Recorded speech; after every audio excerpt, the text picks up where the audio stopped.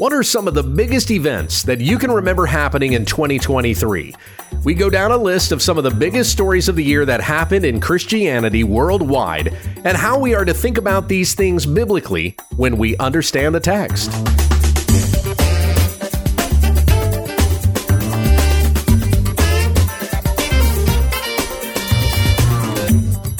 Happy New Year from your friends at When We Understand the Text, a daily Bible commentary to help encourage your time in the Word.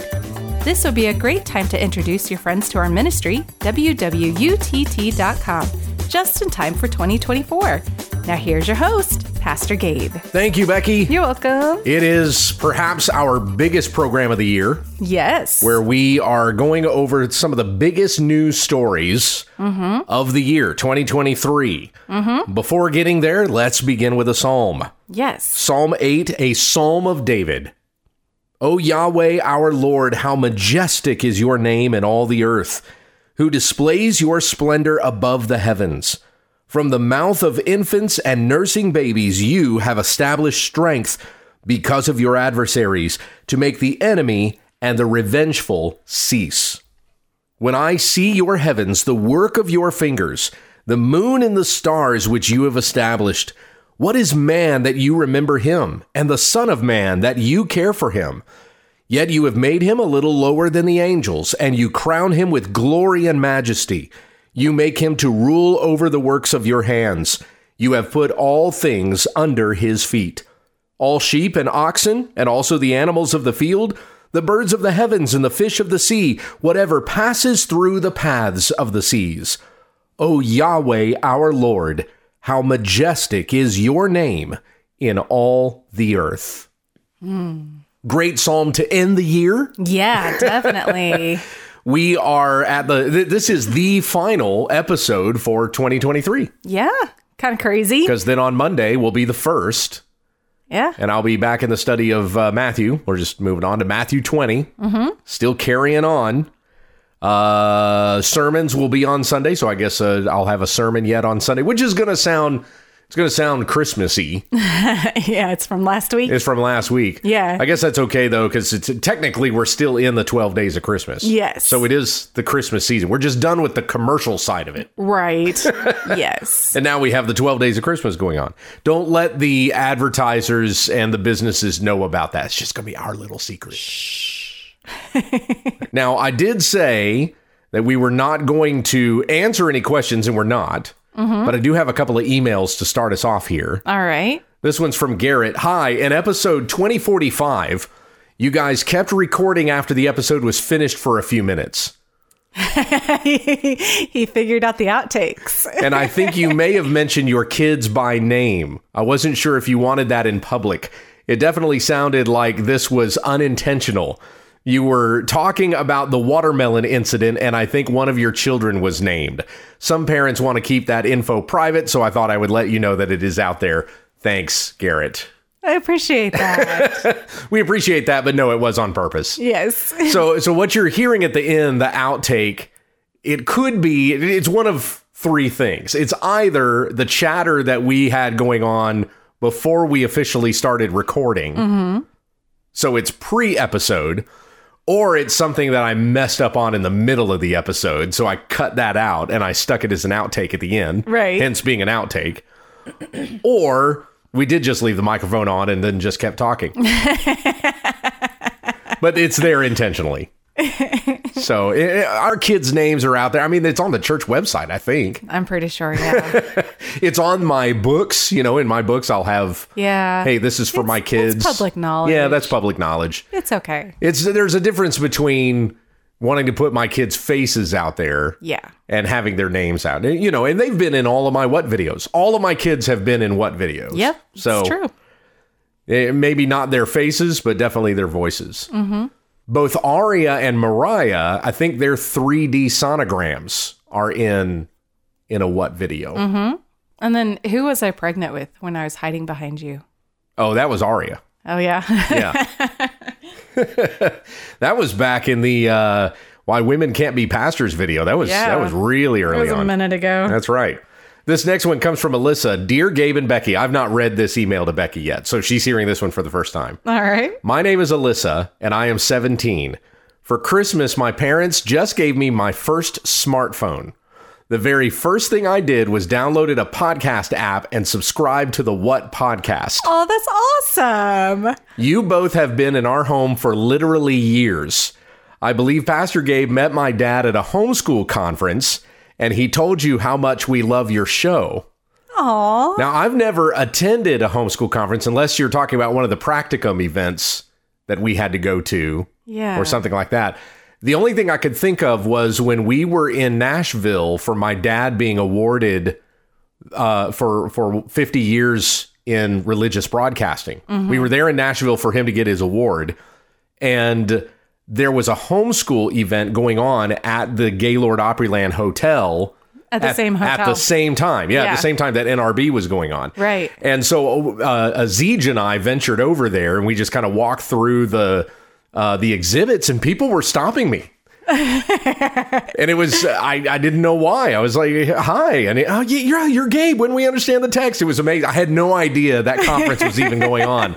And apparently Todd Friel was the keynote speaker. Oh, cool. So it could be that. That might be what she's referencing. I met her dad at that. Possible. That's the only thing I could think of attending that was a homeschool conference. Huh. I may have run into him there. Most of the time I'm the one that goes. I mean, somebody's got to watch kids. Yeah, well, yeah, you're homeschool. Yeah. You are I do the homeschool. You're the homeschool principal, teacher. Oh, no, you're the principal. They go to you when they're in trouble. Well, I'm the disciplinarian. That's definitely the truth. So Alyssa goes on, we listen to your devotionals as a family in the morning during breakfast. I love the Q&A so much that I listen to it twice, in the morning as a family, and then again later in the day so I can hear it without my brothers and sisters in the background. You sound like Annie. Yeah, right. You must be the oldest. Now that I have subscribed to your podcast on the app, I can listen whenever I want and intend to go back and hear older episodes. Oh, that's wonderful. I'm emailing you from my new phone, thankful for your faithful service to Jesus, and I pray that he blesses you with many more years to come. I will be listening. Aw. Thank you for that. Okay, so Alyssa, in 2024, in January, yes, I am republishing the book 40 of the Most Popular Bible Verses, which was my first book, my first nonfiction book, we'll put it that way. Yeah. I want to send you a copy. Email me again with your name and address and info and all that stuff. And once I get those new editions in, I'll be sure to send you one. Yeah. And for the rest of you, if you've read 40 of the Most Popular Bible Verses, this edition is like 60% different than the first. So you really, it would almost be like reading a brand new book. Some new verses have been added in there because the top 40 verses have changed. Some have kind of moved out of popularity. Others have moved in. I don't know that I'm going to keep this trend up of just wanting to update it all the time, but I did move a couple of verses out and new ones in. Yeah. To go with the keep up with the times. Yeah, differing trade. Keep up with the times. That's right. The word of God is still the same. Amen. Heaven and earth will pass away, but my word will never pass away, as Jesus said in Mark 13:31. But the popularity of certain verses certainly goes in and out. Yeah. All right, well, let's get to some of these stories. Okay. And this is probably going to be a walk down memory lane for both of us. If I remember it. Recalling some of the things that happened in 2023. It feels like 2023 just started. You know what I mean? Like it just flew by. Well, we moved. But toward the end of it. 2023, the beginning of it was so long ago. I don't even remember what I did. This has felt like a really long year. Yeah, it's been crazy. We, of course, experienced a move, and it was less than 2 months ago. We moved from East Texas to Casa Grande, Arizona, where I am the pastor of Providence Reformed Baptist Church. And as we've mentioned in the past, you can find out more information about the church by going to providencecasagrande.com. I know we say Casa Grande around here, but I feel like you're never going to enter that name right if I just keep saying Casa Grande. You're going to leave the E off of it. Yeah. So if you move here, we'll call it Casa Grande with you. Yes. But for now on the podcast, Casa Grande. So you can... Just so you spell it right. Check it out. Find us on Facebook. I did notice that some people that I have seen that will like posts on the When We Understand the Text Facebook page have liked Providence Reformed Baptist Church. I'm seeing some of the names starting to pop up. So you guys are finding it. Yay! If you follow on the Facebook page or the website or the YouTube channel, you can hear the sermons the day that I do them. Mm-hmm. But if you're just tracking on the app, then the sermons are always going to be a week back. Gotcha. So the sermon that you hear this coming Sunday will actually be the one that I preached a week ago. So what else? Anything else notable in 2023? I found this statistic. I thought this, I had no idea. I just discovered this a few days ago. Okay. Amazing Grace, the popular hymn, turned 250 years old in 2023. Wow. Yeah. That's amazing. Still sung at, concerts and in churches all over the world. Yeah. It was sung at the last presidential inauguration. Yeah, I was going to say, I think a lot of people, even non-Christians, know that song. Yeah, right. Yeah. I mean, Joe Biden, when he was inaugurated president, Garth Brooks sang it. What? Sorry. Sang Amazing Grace at his inauguration. I mean, the whole time I'm listening to it, I'm like, you guys have no idea what this song means. I'm going to keep my mouth shut. It's good. It's good. Now, of the stories, these are the top 40 stories of the year. Of course, this is going to come from an American vantage point. Sure, of so course. A lot of these things are going to come from the United States of America. There are international stories that are intertwined in this as well. But we still have, 2 more days? Yes, we do. Right. So just kind of, there might be something big on the last day. There's still the 30th and the 31st to go. Yeah. We did this last year because we did this episode on the 30th last year. Yes. And I said, barring, the Pope dying. Yep. And guess what? And guess what happened on the 31st? Yeah. The Pope died. Yeah, that's... You could have called me a prophet in the midst of all of that. No, I wouldn't want that title. Now, the last story that I have in here, number 40, because I didn't do this in like the top story of the year. Mm-hmm. I didn't do it in that order.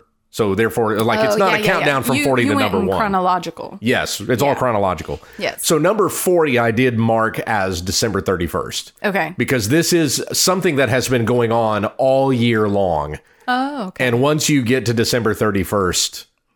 It's still going to be there. It's still going to be one of the top stories of the year. Okay. Yeah. And you'll understand it when I get there. Okay. It's a pretty big deal. Now, interesting thing about this list, there is not one notable story for 2023 in the month of January. My birthday. Come on now. And you turned 40. I did. You turned 40 in 2023. That's right. Yep. That was notable, okay? That was notable. That's a big one. That's a milestone. Not exactly a headline. Yeah. 40 stories in the year that Becky turned 40. So bonus that you turned 40 in January. But yeah, it was kind of funny when I was looking back over events of the year. It really kind of took a while for the year to ramp up. Most of these stories are in the second half of the year. Yeah. There's been a lot that's happened just in the last few months even. It's incredible some of the things that have taken place. But pretty much since the Supreme Court of the United States issued some of the decisions that they made in June. Mm-hmm. And from then on, that's when some of the biggest stories of the year have happened. So it was too quiet. So they had to start stuff. Yeah, right. Just kidding. I'm not a conspiracist. We got to do something. So we're starting with February 6th. This is number 1 on the top 40. Yeah. Like nothing. Okay. Top 40 biggest stories of the year. Number 1, Sam Smith's demonic Grammy Award performance. Say what? Yep, the demonic Grammy Award performance. I had no idea who Sam Smith was until this story exploded.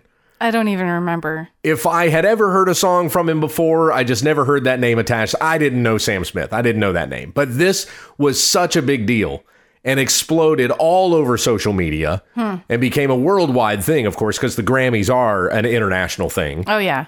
There was this performance that this guy, Sam Smith, did in which he was dressed up like the devil and had all these demonic women around him dancing in about as suggestive a dance as you could possibly have. I mean, could have been in a strip club. Okay. I didn't watch the whole thing, but it was enough. There you go. And there were clips of it floating around long enough that it was incredibly difficult to avoid.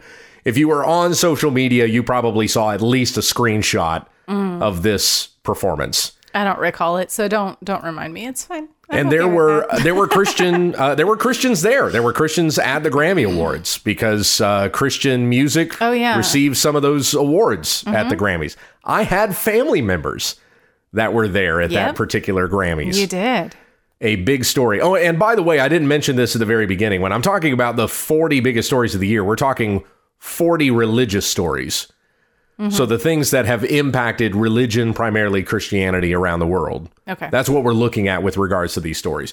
And there were all kinds of Christians that chimed in with some of these things that had that had happened at the Grammy Awards. There was Prestonwood Baptist pastor Jack Graham, who said, "Our culture has put the worship of Satan front and center as entertainment. As recently as Sunday night, we must not open the door to these demonic influences. This is a slippery slope." Sean Foyt, I think that's how you pronounce his last name. He also had said this is full demonic agenda. It's being exposed. It's out in the open, and it's even being celebrated. Now, of course, that's true. The demonism that you saw front and center at the Grammy Awards, but this has been going on at the Grammys for a long time. Yes. I mean, but not... I got my tongue tied up. Madonna, back, I don't know how many years ago that was. She did something like this. In fact, she was the one that introduced this performance by Sam Smith. Oh. And that was surely planned. It's like Madonna did this, 20, 30 years ago when she did a performance like this at the Grammy Awards. So she's going to be the one to introduce Sam Smith. Yeah. I mean, the secular music industry is incredibly pagan. You will probably see nothing in the culture as devoted to paganism, even presenting those symbols front and center like you will see it in the secular music world. They are unabashedly pagan.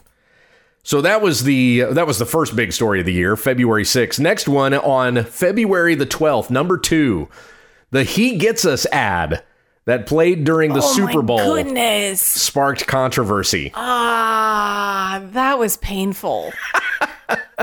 These were some interesting ads here. Let me see if I can bring this one up. No. So there were two ads. Oh, so painful. The first one was called Love Your Enemies, and it shows a highly emotional series of images depicting discord and violence over issues such as race, politics, and pandemic lockdowns.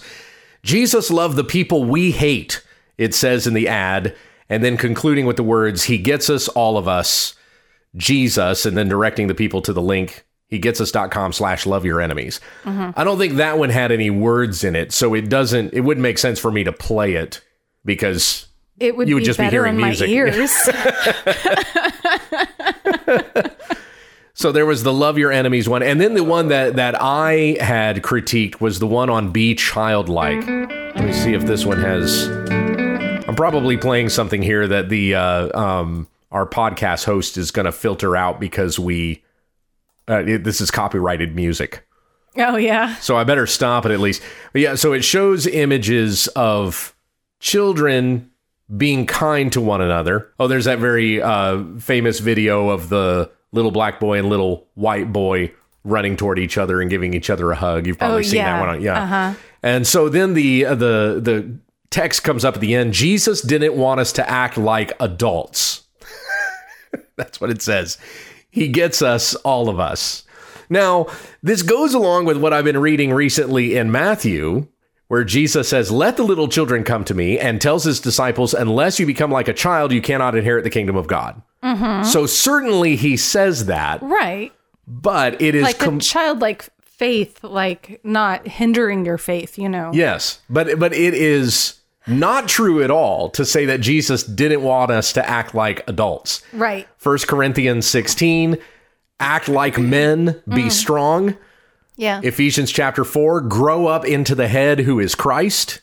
What was that about? Like, they are still getting milk. They need to go onto meat. Yeah, well, in Hebrews, the rebuke, you're still drinking milk, and you need to be, at this point, eating solid food. Yes, solid food. And then in 1 Corinthians 13, when I was a child, I acted like a child. Right. I behaved like a child. I reasoned like a child. But when I became a man, I put away childish things. Yes. So, yes, we are supposed to grow up.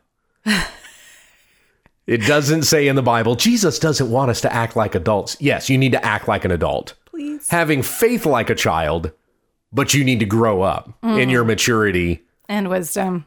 And act like a man or woman of God. That is absolutely the expectation. So anyway, those were the ridiculous. I mean, He Gets Us is just incredibly absurd. Earlier this year, they also released some news, breaking thing saying that they were pledging to spend $1 billion in advertising to promote Jesus this year. No, thank you.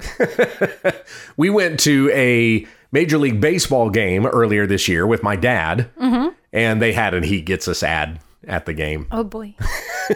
It didn't really make sense. I can't remember what it was. It was something like Jesus wore a rally cap too, or something. I can't remember. It was something completely cheesy. What? Yeah. It was totally ridiculous. You're looking at that going, what does that even mean? Like, what is anybody supposed to get out of that? I'm expecting to go. He gets us, so. I don't know what that was supposed to mean. But yeah, you will find these ads in all kinds of public places. It's that, black and yellow text because they were trying to make their site look like the Black Lives Matter website. Oh, yeah. I remember I mean, that. Stylistically, it's like a complete imitation. That was a big story. And some mixed reactions. Some Christians praised it, thought it was fantastic. And that might be the majority of evangelicalism. I don't know. But I was definitely more on the critical side. Yeah. It doesn't share the gospel at all. So nothing about those ads is sharing the gospel with anybody. It's just, He gets us. Yeah. Okay. There is nothing about Jesus dying on the cross. No. Your sins are forgiven. You need a savior. The wrath of God is coming. You won't even get that when you go to their website. Nope. I've talked before, even did a video on having a chat on the He Gets Us page. So you can enter into their chat and chat with somebody. Didn't share the gospel with me. The number 3 story of the year, February 23rd. After more than 2 weeks, the Asbury revival services came to a close. The what? The Asbury revival. So at Asbury College, the big revival that broke out there and went on for 2 weeks. You don't remember this? No, I told you. It was a lifetime ago. It does feel like it was a long time ago. So this revival began on February 8th, and then it went on for more than 2 weeks. Okay. It began spontaneously after a chapel service at Asbury University in Kentucky. The round-the-clock sessions of prayer and praise drew tens of thousands of visitors to the evangelical school, while also prompting similar revivals, kind of some copycat revivals at some area Christian colleges. We've got friends around in that area, people that I know that went there, and I got mixed reactions. Like one friend of mine went and said, it looks legit to me. Okay. And he not only went to the Asbury revival, but he heard about another breakout revival happening at a college nearby. So he went to that one. And in both cases, he said, this looks like a genuine move of the Spirit. Okay. I had another friend that went that came back and said, this thing's totally bogus. Like the very first person I talked to when I stepped on campus was a professing LGBTQ person. And he was proclaiming how great it was about these revivals. You're not repenting of your sin. You're not convicted in any way, but you think it's great that these revivals are going on. It kind of depends on who you talk to. Yeah. The genuineness of a revival is oftentimes not in what happens when the revival is going on. It's more the effects afterward. Right. Definitely. So what's happening after that? Are you seeing some sort of a move on campus since the revivals that have led to a repentance of sin, that have led to an increased interest and love for the gospel and sound doctrine? Yeah. Asbury being a historically Wesleyan college. So there would be a few things they would need to repent of there. Not to pick on the Wesleyans, but yeah. Anyway. Number 4, the number 4 story of the year, February 24th, Jesus Revolution debuted in theaters. This was the movie that was a biopic about Lonnie Frisbee, the hippie who was also a homosexual, but they did not include that in the film. This was about Chuck Smith, who was the founder of the Calvary Chapel denomination, about how he became a Christian and how, he was a Christian in the film. It was him leading Greg Laurie to Christ. Okay. So Greg Laurie, who's probably the most famous pastor in the Calvary Chapel movement. The movie is really about him coming to faith. baptisms in the movie. There have been stories that have come about that since the movie's release, there were revivals that broke out into different places, and they had hundreds of baptisms that resulted in that because of the movie, because of what was... Yeah, not because of Christ. What was influenced through the film. I honestly did not see the film. Okay. I did a What video about it while I was at ShepCon. Uh-huh. And I'm not going to play that video because next week we're counting down the 10 biggest What videos of the year, and it might be on that list. All right. We're going to wait for that. But Greg Laurie's church was one of them. So in the fervor of all of the hype that the movie was generating, they baptized 4,500 people in one day. Now, Greg Laurie has these harvest crusades that he does around the country, and it's very similar to the Billy Graham crusades, and they're often boasting numbers that aren't really legitimate. Okay, so, that's what I was going to ask. Yeah. Even if they did have 4,500 baptisms, like how many of them were actual baptisms? How many of those people are an emotional decision? Yeah. Rather than a really soul-changing. Those people have actually joined the church. Mm-hmm. And they're showing up weekly to church. Like You're seeing a genuine transformation in these people's lives. Right. When we read in Acts 2 about 3,000 people being baptized at Pentecost, those were people that were added to the church. Yeah. They're at Jerusalem. Legit. Yes. And then you continue and on. Obviously it was spirit-filled. It was spirit-led. It was done the correct way. Right. It was obvious that they were all legit. Right. So anyway. Now, I've heard Greg Laurie preach the gospel. So, and I know that what he said is actually the gospel. Awesome. So I'm not ripping on that guy, even though I don't think his methods are entirely on the level. Mm-hmm. But yeah, he nonetheless likes to inflate numbers. So yeah, we got to be careful about some of those things. Jesus Revolution was the #1 film in theaters for a little while. It earned over $40 million. It was the #1 bestseller on Amazon, streaming ahead of John Wick and Top Gun Maverick. Okay. Other Christian films that came out this year include Nefarious, which was a Christian horror film about demons. Journey to Bethlehem, a terrible musical about the birth of Christ. And I reviewed that just a couple of weeks ago on the podcast. Okay. The Shift, which was a kind of modern twist on the book of Job. I didn't see that one. It was in a theater around here a couple of weeks ago. And I thought about going and seeing it, but I was like, I don't want to see it that bad. The Chosen Season 3 was in theaters. I think it was both the season premiere and the season finale. Okay. Those 2 episodes were in theaters. And they also ran a limited release Christmas story called Oh Holy Night just a few weeks ago. Angel Studios debuted His Only Son about Abraham over the Easter weekend, which made $11 million on a limited release. And in case you're not aware, there was another Left Behind movie starring Kevin Sorbo. I think it was called The Rise of the Antichrist. Oh, I remember hearing about that. It made $3 million in its opening weekend, debuted on January 26th. So I guess there's your January. I could have put that one in there as the January story. Not like it was terribly big. #5, March 9th, the Haunted Cosmos podcast launches. Ah, yes.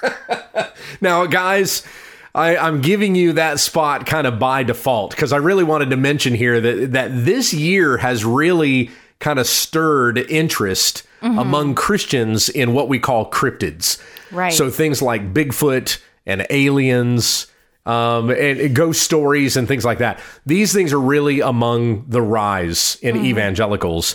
And in fact, there was a story that came out earlier this year where it says that that fundamentalist Christians at the Pentagon have stymied funding of extraterrestrial investigations because they fear the phenomenon that was being witnessed was demons. So even Christians that are working in government positions are interested in these kinds of things, but they don't want the government studying it because they think what the government is actually investing in is contacting demonic entities. That would be terrible. I agree with that. I do think that's what it is. They're not actually aliens from another world. It's true that they would be extraterrestrials. Right. That's true. or beings from another plane of existence. That would be demons. But they're not actually aliens from a distant Another planet. Yeah, Yeah. something like that. Now, I like this stuff. This stuff is always fascinating me. Ever since I was a kid, I've been fascinated by things like this. Like ghost stories. Yeah, ghost stories and whatever else. I mean, it's contact with the spirit world. We should not be engaging in that. The Bible Right. strictly prohibits it. Right. But nonetheless, Multiple times. yeah, when you hear stories like this is contact with some sort of evil spirit or demon. And so those things have fascinated me. My concern with this would be, since these things are on the rise, especially among evangelicals, that evangelicals are going to start to dabble in it. Well, what if I can make contact with the spirit world? Right. That sort of thing. Now, the thing I appreciate about Haunted Cosmos is those guys will absolutely tell the listeners, don't do this. Yeah.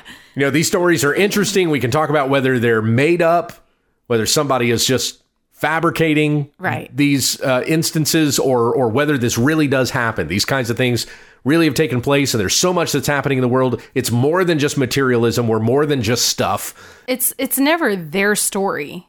They always get it from the person who experienced it. Extremely well researched. Yeah. Right. Yeah. Yeah. But it's not their personal experience. Yes. So they're not going out and trying it themselves. Right. Am I right? Yeah, they've even brought up stuff that I've heard before, or I'll go back and look that story up again. I think I remember reading something about that, and we'll follow up what they were talking about on the episode by doing some more reading. Yeah. So I've enjoyed the show. Yeah. In addition to that one, Cultish, which is a podcast that's put out by Apologia Church, they did a multi-part series earlier this year. I can't remember how many parts it was. 8 parts, I think it was. But they did a series on aliens, and going all the way back to like the study of the fascination with extraterrestrials and how far back we're able to trace it in human history. Oh, that's crazy. And then see how it's even come into government research and things like that with Project Blue Book, which was a thing under the Clinton administration. Oh, okay, yeah. And people within the government sector that say we have made contact with these UAPs or these extraterrestrials.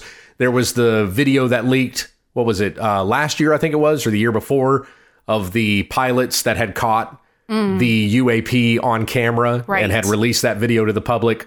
There's been sessions in front of Congress that have been, broadcast on C-SPAN. Yeah. So these things are definitely on the American American conscious. That's it. And so I stuck the launch of the Haunted podcast, the Haunted Cosmos podcast. There you go. At number 5 on March 9. Great show, guys. And thanks for the work that you do. Number 6, March 27th. This one's, we're going from something humorous to something very tragic. Okay. This was the Covenant School shooting in Nashville. Oh, yeah.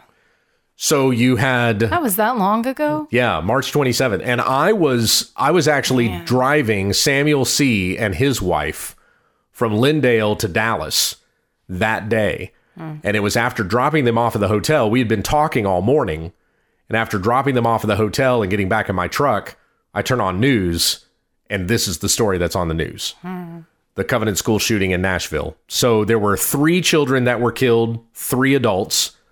The victims were Evelyn Deekhouse, who was 9, William Kinney, 9, Haley Scruggs, also 9, custodian Mike Hill, 61, substitute teacher Cynthia Peak, 61, and head of school Catherine Kuntz, who was 60. And of course, the shooter was a girl who thought she was a boy, a transgender, killed these students and adults.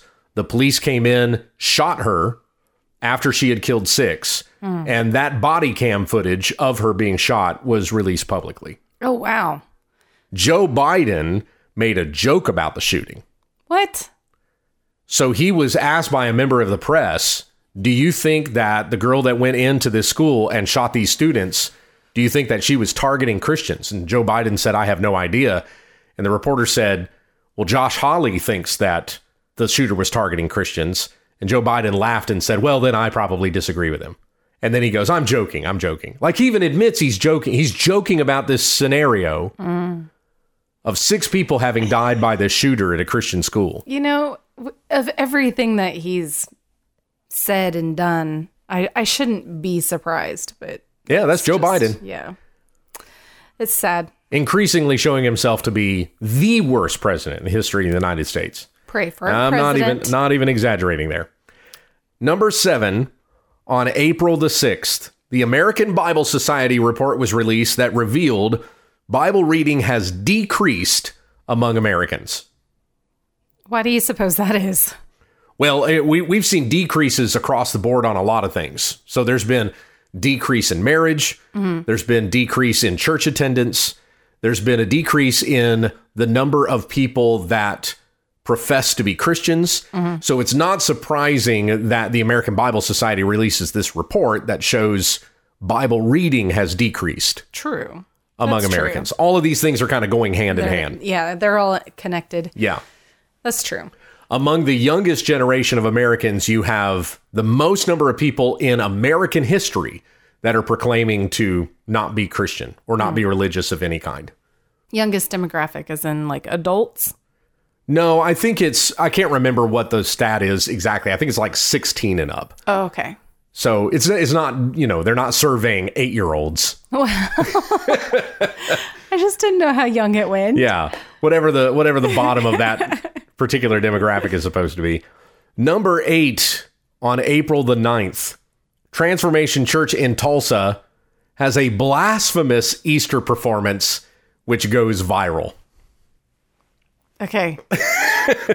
Now, Transformation Church was on my list last year as well. They also made the top 40 stories of 2022. Are they just trying to go for this, or? Oh yeah, their pastor is. He's crazy. Okay. To put it mildly. So what was this? Like quote unquote service. Well, the portion that kind of went viral showed 3 gals, and I guess they were supposed to be rebellious gals. And I think I did watch this, but I can't remember how this progressed. Okay. I've kind of blocked it out of my mind since that. But I guess it was some sort of skit that they were doing, and these 3 gals were kind of rebellious, and later they're convicted, and I think one of them comes to Christ, but the other 2 don't, or something like that. Okay. But in the portion of the skit that went viral, that kind of got everybody's attention on whatever it was Transformation Church was doing that Sunday, was the 3 of them talking about each other's booties. Okay. And so they're making sexual conversation. And really. This is during church. This is an Easter service. Yes. Easter service. Easter Sunday. Yeah. Okay. Now, this is Michael Todd, who is the pastor of this church, and he's had best-selling books among Christianity. If you go into a Mardell's and they'll have their book rack right there at the front, that's like the best-selling books. Michael Todd is usually on that rack. Okay, I've heard the name and I've seen the name. With some ridiculous facial expression that he's making.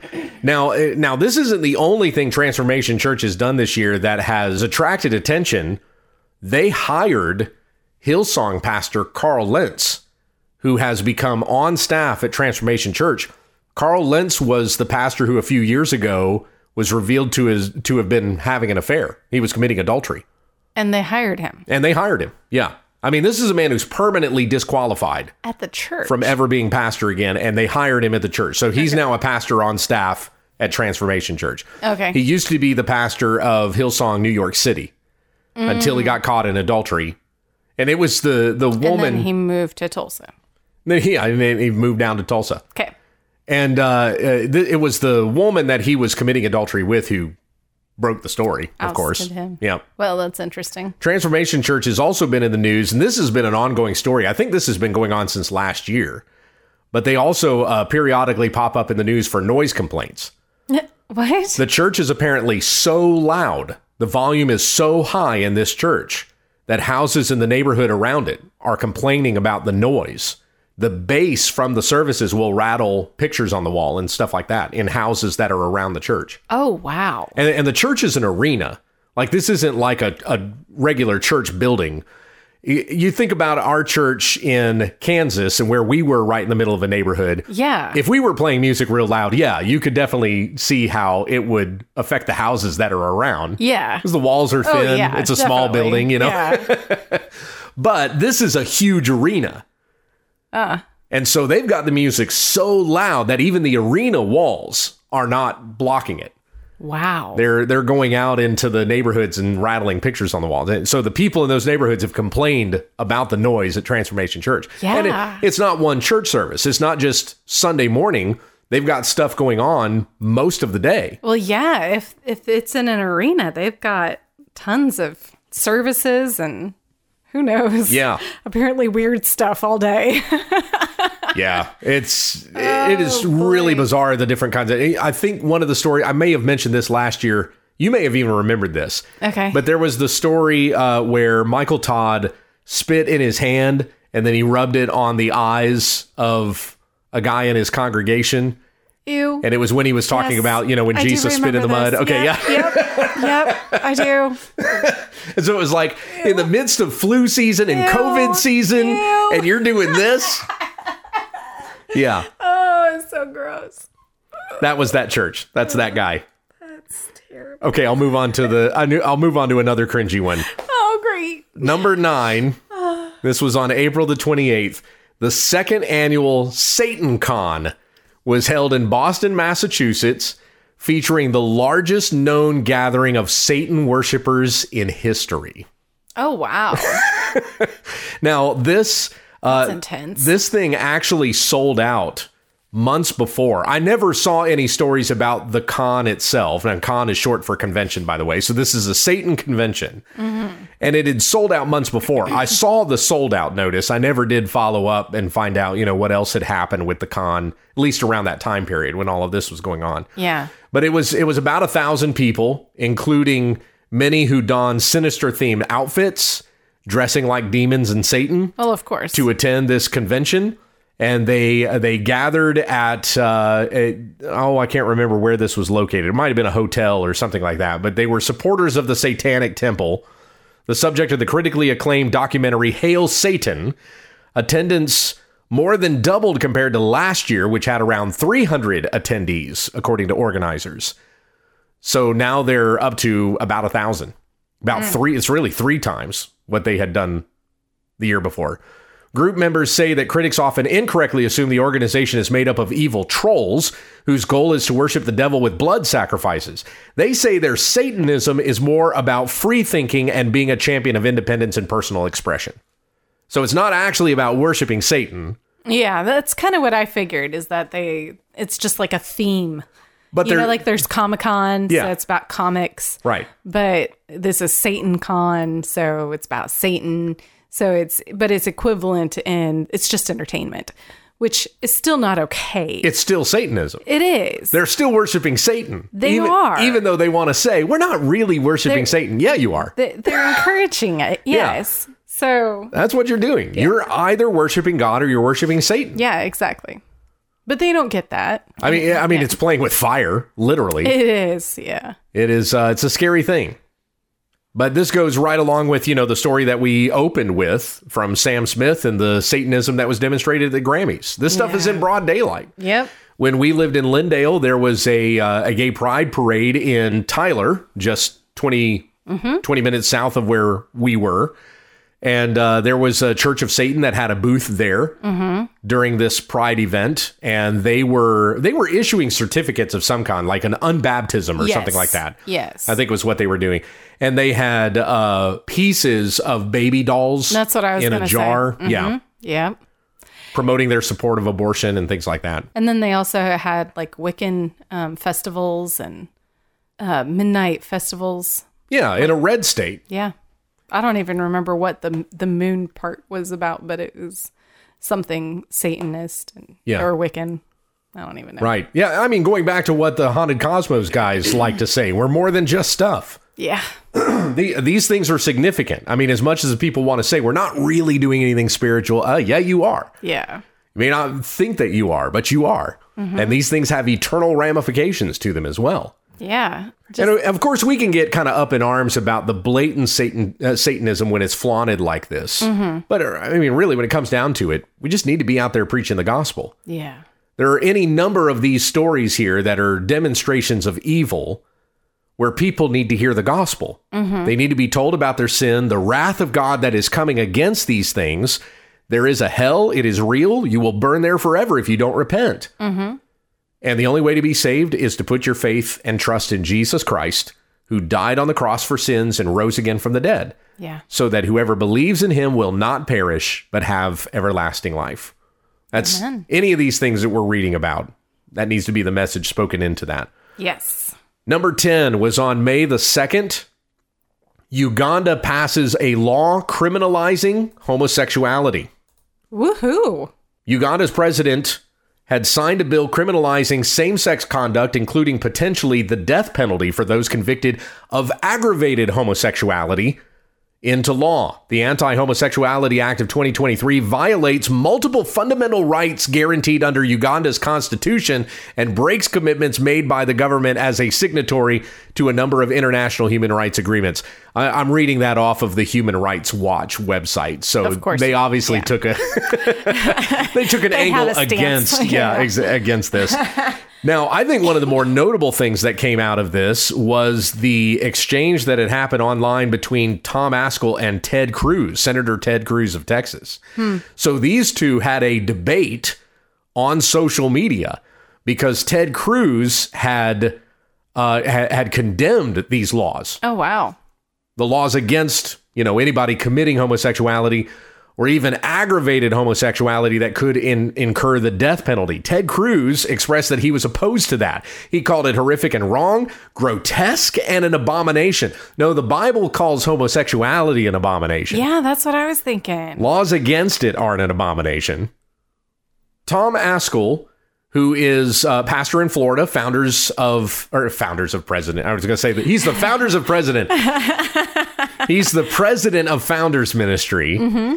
He presented to Ted Cruz Leviticus 20:13. If a man has sexual relations with a man as one does with a woman, both of them have done what is detestable. They've done an abomination. They are to be put to death, and their blood will be on their own heads. And so Tom asked Ted, was this law that God gave to his old covenant people horrific and wrong? Ted Cruz responded, Pastor, I don't know you, but I honor your ministry, the senator began. Your biblical analysis is in error. Jesus told us to render to Caesar the things that are Caesar's and to God the things that are God's. We are talking the laws of man, not the Old Testament laws of God. Do you really believe that the U.S. government should execute every person who is gay? Which that's not what the law does. No. It doesn't execute every person who is gay. It doesn't. It would execute those. The extreme. Yeah, right. Yeah, I mean, it would execute those who are guilty of aggravated homosexuality.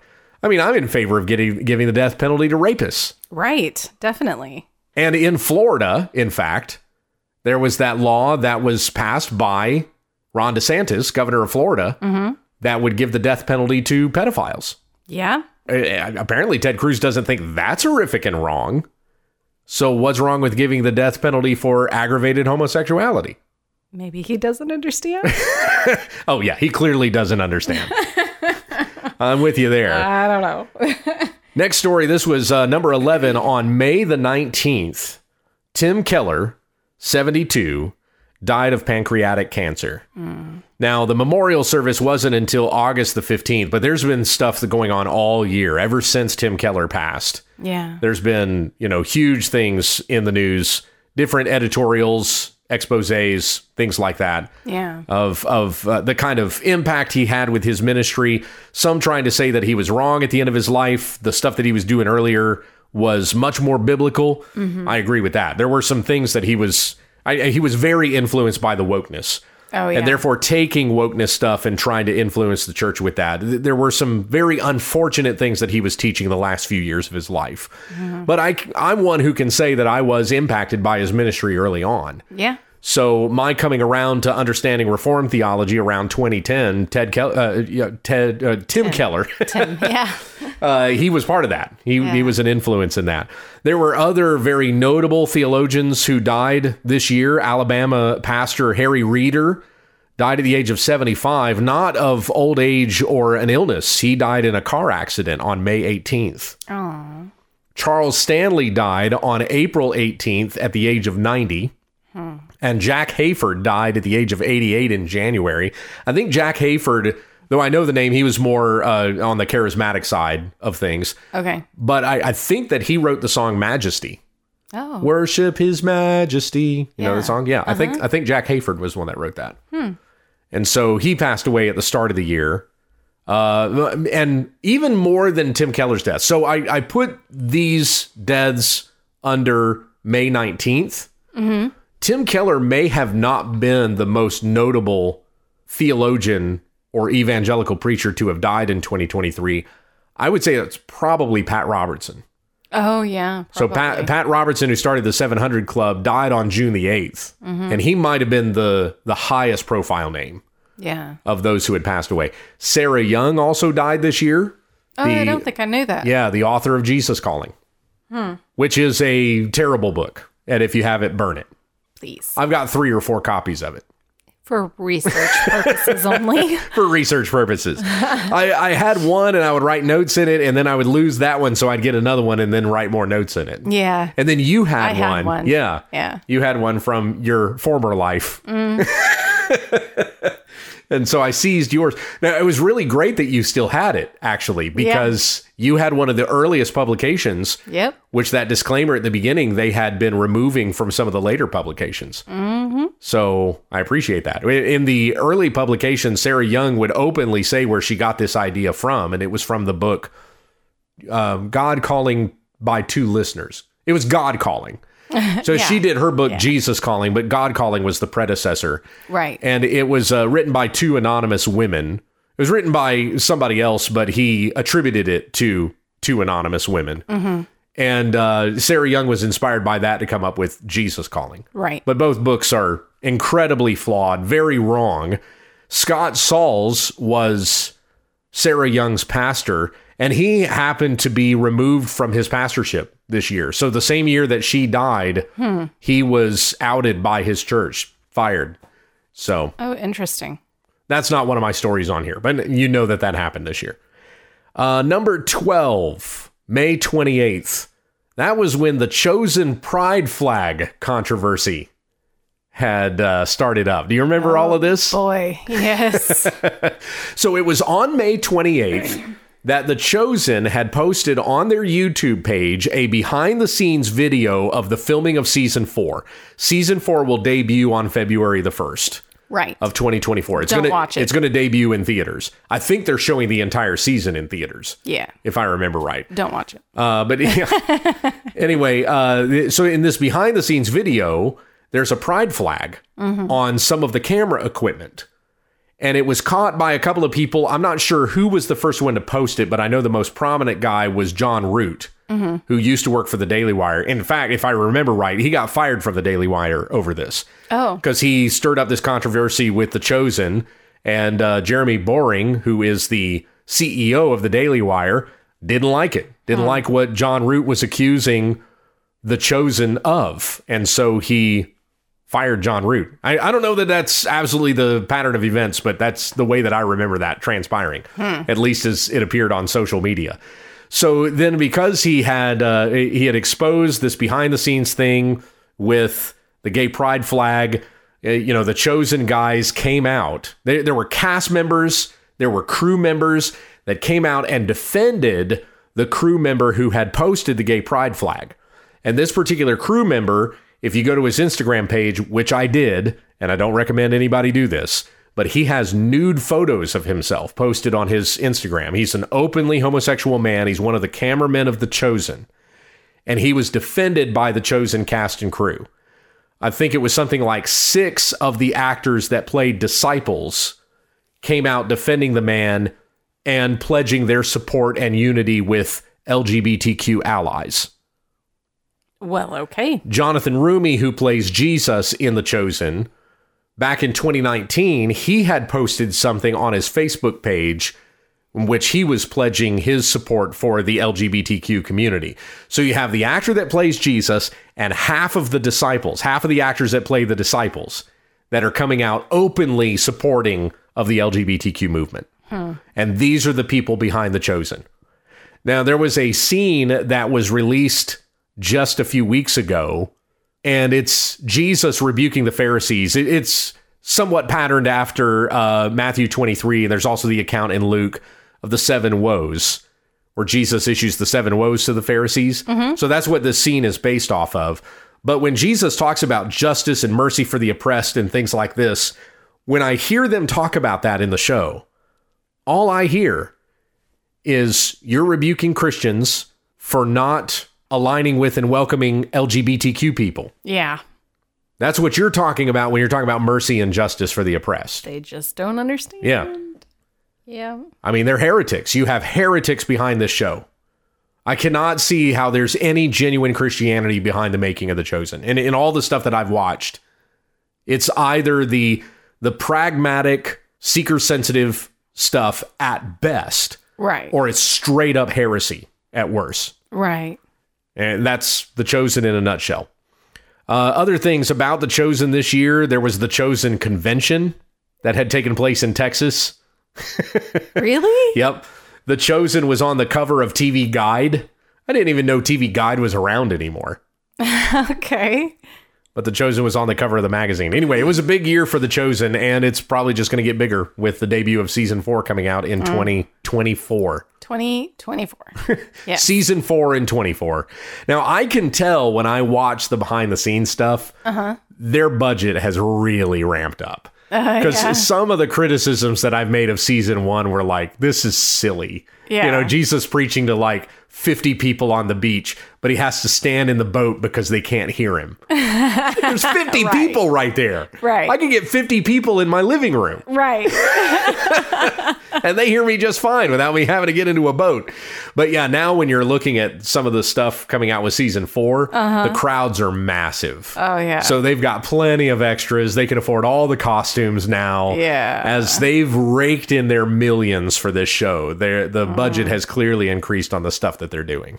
Oh, that's actually very sad. Yeah, it is. It is. It's going to continue to sow division and wrong understanding of Scripture. And no matter how many people will email me and say, no, The Chosen got me to read my Bible. The Holy Spirit convicted your heart and brought you to the Word. The Chosen had nothing to do with it. Mm-hmm. Yes. The Holy Spirit brought you there in spite of The Chosen, not because of it. Right. Number 14, or no, I'm sorry, we're up to 13. 13 story of the year. June the 2nd, the debut of Shiny Happy People on Amazon about the Duggar family and some of the horrific teachings of Bill Gothard. Oh, yeah. That had influenced the Duggars. And I really was this year? Yeah, that was this year. That was okay. back on June 2nd. Now, I didn't watch it until, I think it was July. I made some comments about it on the podcast. And it was a friend of ours at church that actually said to me, I think you need to watch it. Yeah. It'll give you some insight into some of the Gothard stuff. And then come to find there were more people at church that grew up in the Gothard environment than I was even aware of. Right. Yeah. That was amazing how it just sort of kept going. Like, yeah. I would not have guessed that. I was near it when I was a kid. Like, I had friends that were raised under the Gothard teaching, but I just was not exposed to it. Yeah, I don't recall it all. Yeah, I had no understanding of it until the Duggars, and some of the stuff started coming out about Josh Duggar and his pornography, the pedophilia, and which incidentally earlier this year, Josh Duggar had tried to appeal the decision with regards to his pedophilia, and the court's decision was upheld. So Josh Duggar, he's in jail for a while. Yeah. But anyway, it was after all of that happened that I was like, what have been the religious influences in the lives of the Duggars? I never watched any of the show. I just knew the name because I was all over the place. Right. And they were considered to be these evangelical faces and this kind of thing. And so there was kind of looking behind the scenes in the Duggar family that I came to know what the Bill Gothard stuff was. I had no idea what it was. So all of that is fairly new to me. Yeah.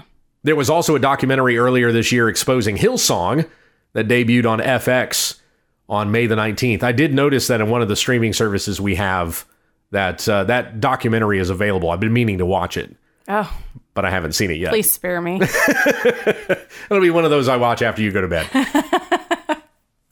Number 14, June the 9th, a church in Germany hosts the first known worship service generated by AI. Oh, yeah, I remember that. Artificial intelligence. So had come up with the songs, The worship service order, the order of service, the sermon itself was generated by AI. There was this church in Germany was the first one to do it. An experimental church service that was generated by AI. So, of course, if that's going to be done in Europe, we got to do it in the United States too. Naturally. So, on September the 17th, Violet Crown City Church in Austin, Texas, held an AI church service stateside. Now, my question is, are they still doing that? Or has that failed? I remember reading an interview with the pastor at the church in Austin, and he kind of came out like, here's why we're not going to be doing this, and here's why it's bad for churches to do this. But it was still like, why did you do it? Right. Did you think it was a good idea? Yeah, you right. just wanted the news. Exactly. Just wanted to do it so we can have the news story. Make history. There was also, I found this too. Hang on, let me bring this up. There was this app that was launched earlier this year. A new AI app lets users text with Jesus and other biblical figures. This was a story. That's creepy. This was a story that was featured in the religion news service. If you ever wondered how Jonah felt while he was trapped inside the whale's stomach for 3 days, why Solomon had so many wives, or why Judas betrayed Jesus, a new app called Text with Jesus is your chance to ask for yourself. No, it's not. This is like the magic 8 ball. Yeah, that's a good comparison. Ask it a question, shake it, flip it over. It's the upgrade to the 8 ball. It was launched in July. Text with Jesus is the latest creation from Catloaf Software, an app developed company in Los Angeles. The app replicates an instant messaging platform with biblical figures impersonated by the artificial intelligence program ChatGPT. Yes, another creation of ChatGPT. Anyway. Biblical figures. So. Yeah, some of the figures include, they've even got a list here, Mary and Joseph, all 12 apostles. Which, how do you do that? Because, there's no words recorded from Bartholomew. I know, that's what I was thinking. I'm like, there's some of them that didn't say anything. Any of the prophets. I mean, they said stuff, don't get me wrong. But in the Bible, it's not recorded. Right. Ruth, Job, Abraham's nephew, Lot. What was the first thing you thought of when your wife turned to salt? Oh, I could come up with some... I'm being PG. I'm being PG. Oh my goodness. Just move on. I was totally being PG rated. Oh my goodness. Did you ever see that joke of there was a gal who she was playing like she was looking for Lot's wife's iPhone out in the wilderness. And she finds it on the ground and she goes, "Oh, hey, Lot, I think I found your wife's phone," and picks it up and she goes, "Oh, it's got the face lock on. Hang on." Then she holds up a salt shaker. Yes. And it unlocks and she goes, there we go. Yeah. That was great. That was brilliant. All right, number 15, June 13th, the Southern Baptist Convention was held in New Orleans. We were there.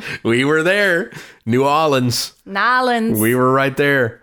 Went to go see my grandfather's old hotel, which it turned out was up for sale. Yeah. He passed away 20 years ago. Yeah. But I hadn't been there since. No, it wasn't 20 years ago he passed away. No. Because I was there when I was 15 or 16. I think was the last time I was there. Yeah. And that was almost 30 years ago. So yeah, I guess it was 20 years ago that he passed away. It's crazy how much time goes by. Anyway, the Southern Baptist Convention, of course, about the most noteworthy thing that came out of that was the ousting of Saddleback Church, the church that was founded by Rick Warren, because Warren was ordaining women pastors. Mm-hmm. Warren, he's not the senior pastor there anymore. He's just a pastor emeritus. Mm-hmm. But of course, he's behind it. Yep. He loves it and made a campaign all year long about, I was sinning because I wasn't ordaining women pastors. And now I've redeemed myself, and here's why you need to be ordaining women pastors. But we can agree to disagree on this subject. And really, kind of levied a campaign for why churches needed to be ordaining women pastors. I'm pretty sure I saw an ad on my phone that was him. Well, most likely. It was weird. He had revealed at the convention, too, that over 1,000 Southern Baptist churches have ordained women pastors. Yep. Why aren't we outing all of those? It's a great question. Well, I say we, but we're not Southern Baptist anymore. We were then. We were when we attended the conference. Yes. Why aren't they? Why aren't they getting rid of all those other churches? Yes. You guys are all gone. The SBC Executive Committee's interim president resigned upon revelations that he falsified his work record. That was another big story that came about from the Southern Baptist Convention. SBC leaders face backlash for approving a legal brief opposing a lawsuit by a victim of child sex abuse. Stephen Furtick's church pulled out of the Southern Baptist Convention because they had kicked out Saddleback. Mm-hmm. So Stephen Furtick, whose wife is a pastor, right, and one of the lead pastors at Elevation, they're like, well, we're leaving because they're going to kick us out too. Right. There was a church in Oklahoma that was disfellowshipped because their pastor had preached in blackface. Recently? I don't know when it was, but I know that's what they were kicked out for. Okay. Because the pastor had preached in blackface. If I remember right, it was like a gimmick that he did, that he was pretending to be somebody. So it wasn't just doing it to like make a racial statement, a racist statement. He wasn't doing it with racial malice. Oh, okay. I think. I don't know. I'm not sure if I'm remembering the right story or not. But the church was kicked out for that because the pastor was... Well, it's a bit tactless. Oh, it's terrible. Yeah. Yeah.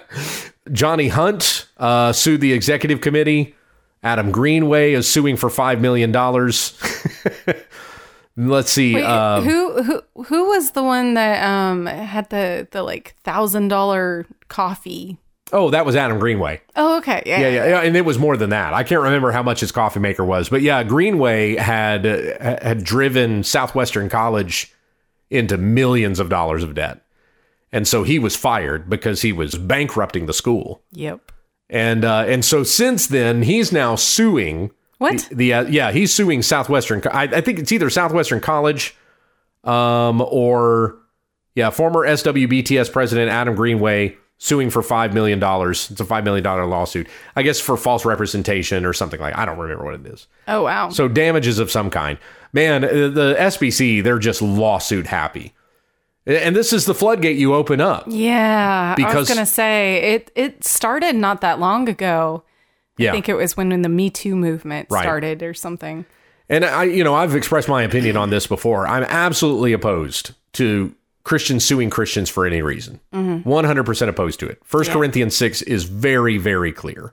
Yes. And so if you're going to be suing, if you as a Christian are going to be suing another professing Christian, you better have some evidence or grounds to present on that other person being an unbeliever. Somehow you need to be able to demonstrate they're not really a Christian. If you want this to be a legitimate, not a violation of Scripture, in other words. Yeah. And as I've shared before, as we've talked about these things, I've been in the position where I have been out tens of thousands of dollars. And I could have sued the person and made the money back if I wanted to. But it was a Christian. Yeah. And it was better for me to just let it go. As Paul said in 1 Corinthians 6, is it not better for you to be defrauded? I've been in the position before. I can't afford to lose tens of thousands of dollars, but I've been there. And Scripture is very clear on this. We're not to be taking one another to court. J.D. Greer earlier this year, he spoke out not being in support of the ban on women pastors. Yeah. You have so many of these guys that talk out of both sides of their head. Well, the Scripture says that women can't be pastors, but I'm not in support of a ban on women pastors. Yes. What's the matter with you? The Scriptures ban women pastors. Bart Barber, who is the president of the Southern Baptist Convention, he had donated to an opponent of Dusty Devers, who won his district race in southwestern Oklahoma. Bart Barber is not even in Oklahoma. He's in Texas. Right. But he donated to Dusty Devers' opponent, the president of the Southern Baptist Convention. And who's Dusty Devers? Well, he's a pastor in southwest Oklahoma, but now he's a state representative. He's still a pastor, but he's a part-time pastor. He wasn't full-time. Okay. He was bivocational anyway. Okay. That's so he's spending the other half of his bivocation. Sure. Helping to make decisions for the state. That's awesome. And he's an abolitionist for the absolute abolition of abortion. God bless him. I hope that he does amazing work for the state of Oklahoma. Goodness gracious, we're over an hour already, and we're not even halfway through this list. Nope. I think we're going to have to wait until next week to finish it up. All right. I'm going to have to postpone the top what videos of the year. Let's get through the top 20. We'll get through 20 stories here. All right. Like I said, this always ends up being our biggest... yeah, I think it always goes about an hour and a half or more. Yeah, or more, well, in this case, or more. Yeah. We're going to be pushing 2 hours if we keep it at this pace. Number 16. Oh, I forgot about this. You're going to love this. Oh, no. The Sparkle Creed goes viral. Sparkle Creed? The Sparkle Creed. Yes, this was on June the 25th. Are you not familiar with the Sparkle Creed? I don't know, maybe. A clip of a progressive Lutheran church reciting the Sparkle Creed, a version of the Apostles' Creed modified to emphasize LGBTQ plus inclusion, caused controversy online this week, with critics characterizing it as idolatry, heresy, and absolute insanity. That's to put it mildly. Adena Community Lutheran Church in St. Adena, Minnesota, recited the creed together on Sunday, June the 25th, which was the final Sunday to occur during LGBTQ plus Pride Month. The recitation was led by Anna Helgen, who serves as co-pastor of the congregation. ECLC is a member of the Evangelical Lutheran Church in America and has been a part of the denomination's Reconciling in Christ initiative, which seeks to foster the full welcome, inclusion, and equality of lesbian, gay, bisexual, transgender, queer, intersex, and asexual aromantic Lutherans since 1985. I invite you to rise in body or spirit and let us confess our faith today in the words of the Sparkle Creed, Helgen said to the congregation. And then, yeah, it goes on. Nope, I was not familiar with this. I'm not going to play it. Please don't. But it starts this way. I'll tell you how it starts. No. I believe in the non-binary God whose pronouns are plural. That's the way it starts. Oh, wow. So yeah, downright blasphemous. Wow. Right from the very start. Yikes. That's the Sparkle Creed. So this was the church that started it, but then there are many other churches since then that have adopted the Sparkle Creed and have likewise recited it in their services. Yeah. Oh, wow. Especially among the PCUSA, Unitarian Universalists, and of course the liberal side of the Lutheran denomination. Good grief. There you go. That was this year. Wow. So expect to hear more of the Sparkle Creed. No. Probably in the future.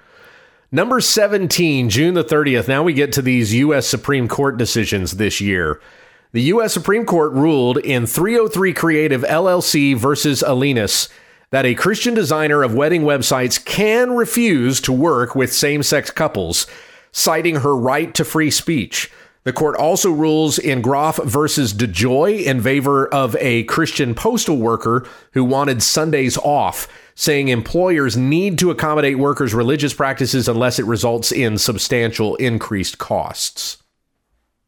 You know, we've really come a very long way since the movie Chariots of Fire, which I think that was movie of the year, the Oscar-winning movie of the year in 1980, if memory serves. Do you remember what the plot of Chariots of Fire was? No. So there's two runners that are focused upon in the movie, but mainly you had Eric Liddell, who was a Scot born to Christian missionaries, and he had Christian convictions that he was not going to compromise in order to run in the Olympics. And they put his event on Sunday, and so he was absolutely not going to run on Sunday. So they found another event for him to run, and even though it wasn't the event that he had qualified in, he was still eligible to compete in that event for the Olympics, and he ran and won the gold medal. It's based on a true story. Okay. That film, Chariots of Fire, was the Oscar-winning movie of the year, where you have a man who, because of his convictions, would not run on Sunday. That's interesting. Yeah, and yet now, here we are over 40 years later, with the Supreme Court ruling in favor of a Christian who did not want to work on Sunday. So it's progressed in the right way. Well, at least as far as the Supreme Court is concerned, because we have a conservative Supreme Court right now. So far, yes. until that gets turned around the other way. Yeah. Well, that's great. But in the event of 303 Creative LLC, I mean, that was also a big win because... Yeah, that was huge because I remember back, I don't know how many years ago it was that somebody got arrested or had to quit. Like they had to close down their business because they refused to make a wedding cake or something. Well, no, I mean, there probably has been that, but the biggest case, and the one that's still ongoing, as a matter of fact. It's still ongoing? Is Masterpiece Cake Shop. Yeah. Oh. So he's still getting harassed by the same person, by the way. Oh, my goodness. So even though the Masterpiece Cake Shop ruling came out in his favor at one point, there's still these ongoing lawsuits against Jack Phillips, who's the owner of Masterpiece Cake Shop. And it's the same person. It's a man who thinks he's a woman that keeps suing Jack Phillips. And so these are still on. And it's the corruption of the Colorado court system is why this is still going on. Gotcha. It's why this is ongoing. So anyway, but yeah, a big victory on behalf of 303 Creative LLC. Yeah, definitely. Where a Christian business owner can refuse to do business with a homosexual. Mm-hmm. It used to be, I remember when I was a kid, there was a sandwich shop on the corner that had a sign in the sandwich shop, I reserve the right to refuse business to anyone. Yeah. Do you remember when that used to be a principle? It was before the customer's always right. Yeah, right. But I mean, the pendulum swung the other way. Right. It's your business. It's your dollars. Right. If you don't want to do business with a certain person, get the money. Yeah. I mean, you want to say, I don't want your money. You can say that. Yep. It's your business. Right. So it made sense that the Supreme Court had ruled that way. Number 18, June 30th, a Christian in Pakistan is charged with blasphemy for a Bible post. Police in Pakistan charged a Christian with blasphemy on Friday, June 30th, after he posted Bible verses on Facebook that infuriated Muslims, causing dozens of Christian families in a village near Sargada to flee their homes. Tensions flared after 45-year-old Haroon Shahzad posted on his Facebook page 1 Corinthians 10:18-21 regarding food sacrificed to idols, as Muslims were beginning the 4-day festival of the Feast of the Sacrifice, which involves slaughtering an animal and then sharing the meat. Gotcha. And so Pakistan... Wow, that's intense. Yeah, that's a big deal. I can't even imagine. And so then even after that, even after all of that had happened, there were many Christians that had to flee their homes after blasphemy accusations. So this next story, this was on July the 20th. So this one is almost a month later.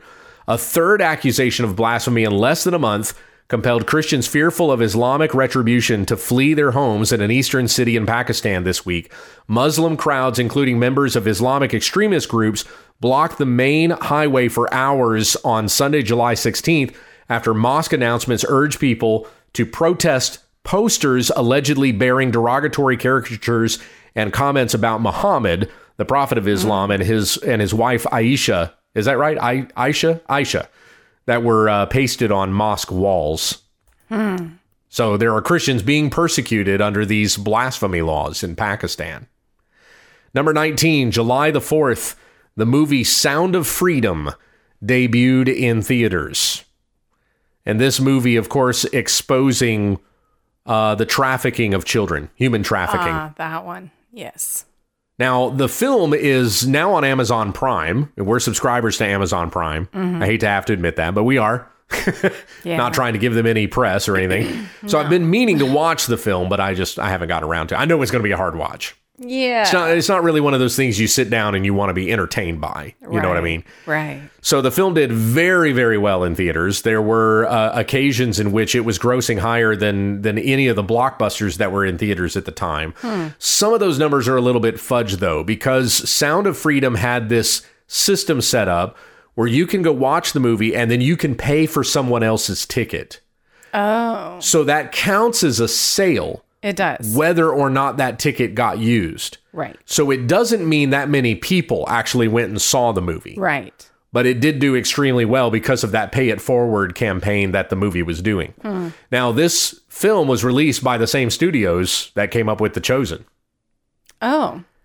And also did the movie... That's interesting. Also did the movie My Only Son, the one about Abraham and Isaac that came out this year. And the movie about, that was like the reinvention of Job or a modernization of Job, The Shift. That also came from Angel Studios. Angel Studios is doing a lot of stuff. Sounds like it. It's Mormon owned. Yeah. Or owned by Mormons. Yes. Not the Church of Jesus Christ of Latter-day Saints, but the men who own it are Mormons. Mm-hmm. So it might be faith-based, but it's not going to be doctrinally sound in any way. Tim Tebow this year also helped to bring human traffickers to justice. The Tim Tebow Foundation helped to bring over 500 human trafficking perpetrators. I remember that. That was awesome. So Tim Tebow had that going for him this year as well. Thank you, Tim. Yes. And God bless the ministry that you have continued to do through the platform that you have. Amen. Number 20, on July the 11th, Ministry Watch released their list of ministries and the grades that they give to each ministry, and they gave multiple ministries a grade of F. So this is from Ministry Watch. They tell donors not to give to T.D. Jakes Ministries, Billy Graham Evangelicalistic Association, or Joel Osteen. Ministry Watch, an independent Christian organization that advocates for transparency, accountability, and the renewed credibility of Christian ministries, is warning donors not to give to 34 well-known Christian ministries due to a lack of financial transparency. They also included Kenneth Copeland, grade of F. Benny Hinn got an F. John Hagee got an F. Creflo Dollar, F. Trinity Broadcasting Network got a C. Okay.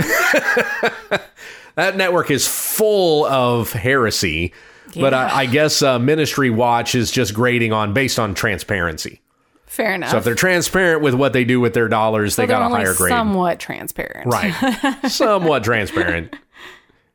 No surprise that Creflo Dollar is not transparent with what he does with his dollars.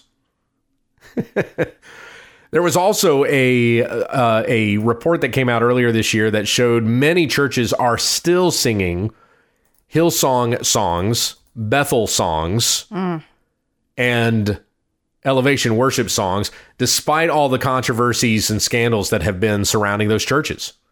So it hasn't really stopped anybody from singing Hillsong. Even though there was that documentary that came out this year exposing Hillsong. Yeah. It hasn't diminished the number of songs of theirs that have been sung in many churches. They're still very popular. For the past decade, a handful of megachurches have dominated worship music, churning out such hits as Goodness of God, What a Beautiful Name, King of Kings, and Graves into Gardens. And though churches like Australia-based Hillsong and Bethel Church in California have met with scandal and controversy, worship leaders still keep singing their songs. A new study released on Tuesday, July 11th, found that few worship leaders avoid songs from Hillsong and Bethel, two of the so-called Big Four megachurches that dominate modern worship music. Yeah, our church is one of them. We avoid songs from those organizations. Very much. All right, well, that's 20. That's 20 stories. That's We've spent an hour and a half on those 20 stories. I hope you all have enjoyed the flashback. As we count down the biggest events that have happened in 2023. Now, like I said a few stories ago, we were not going to be able to make it through all of these. So now I'm pushing back the episode that we were going to do counting down the biggest what videos of the year. So that's going to be the next week now. It's not going to be on January the 5th. It's now going to be on the 12th. So next week, January 5th, we'll finish up this list. And by that time, we'll be done with 2023. So if anything does happen on the 30th or the 31st, that's right. Yeah, it'll make the list. Add it in there. It'll be a bonus story in 40 plus. Or 40 plus. 40 biggest stories happening in religious news and Christianity around the world. I hope you've enjoyed the top 20 thus far, or these 20 thus far, and then we'll get to the next half of the year next week. You know, even though I said that stuff really didn't start ramping up until February, we are about halfway through the year. So the 20th story was on July 11th. We're going to pick up with July 26th next week, so still in the month of July. All right, let's finish there with prayer. Yes. Again, if you still want to email us, we're going to hold on to the questions for the Q&A for a couple of weeks, obviously. But you can send those questions to whenweunderstandthetext@gmail.com. And don't forget to tell your friends about our ministry, the daily devotions that we do that you can find at WWUTT.com or whatever podcasting app you use. Type in WWUTT and you'll find our podcast. Subscribe and you get the daily devotions, which we do Monday through Friday. Now, this week I was, of course, behind. A lot of people weren't doing anything this week because of Christmas. Right. So that just made me feel worse that I wasn't getting the devotions out. It's like nobody's doing their devotions this week. And I can't get mine out. But on Christmas Day, I had no voice. I couldn't have done it if I wanted to. Yeah. We had 2 sick people in the house. That's right. Day. We got behind. So appreciate you having patience with us. I am going to try to be more diligent in 2024. Yes. To get these done in advance. The goal. Lord willing. So you actually have these devotions 5 days a week. Well, anyway, let's pray. Yes, let's. Heavenly Father, I thank you for the way that you've blessed us this year, and I pray for your blessings the next year, that we would have even more opportunities to proclaim the word of Christ to the people of God, even gaining new listeners. Maybe somebody stumbles into this not knowing what it is, and they hear the gospel for the very first time. And so I pray that you would convict hearts through a program like this, through podcasts, through YouTube videos, whatever it happens to be. What a blessing to be able to reach out in more ways than have been available to us in the past. May we continue to be faithful to this, faithful to your word, faithful to the gospel, proclaiming the good news of Jesus Christ. He who died on the cross for our sins, who rose again from the dead, ascended into heaven, is seated at the right hand of God, is coming back again to judge the living and the dead. All who believe in him will not perish, but have everlasting life. May we be as shrewd as serpents and gentle as doves, as Jesus told his disciples to be, as we enter into this next year, looking for more opportunities that we might impact the lives of others with the gospel of Christ. It's in Jesus' name that we pray. Amen. Amen.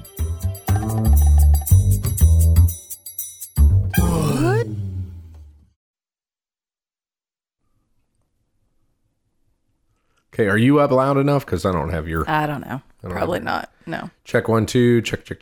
Is that better? Yes, that's better. Thank you. All right. Just don't yell at me. Which, that's a big problem. Oh, yeah. Huge. You want to finish your ice cream first, or are you... No, I'm not ready. I'm done with my ice cream, but my mouth is a little... I can't move. Well, you can run through your intro there to warm me up. Warm your lips up. I could go warm your lips up. I couldn't help myself. I could not help myself. I had to. I could not stop myself. It was right there on the brain. It's like, it's going to come right out my mouth. I know it is. At least I'm your wife. Yes, I would not say that to anybody else. Ay. I didn't think you would say it to anybody else. But you would think that's an excellent comeback. Oh, man.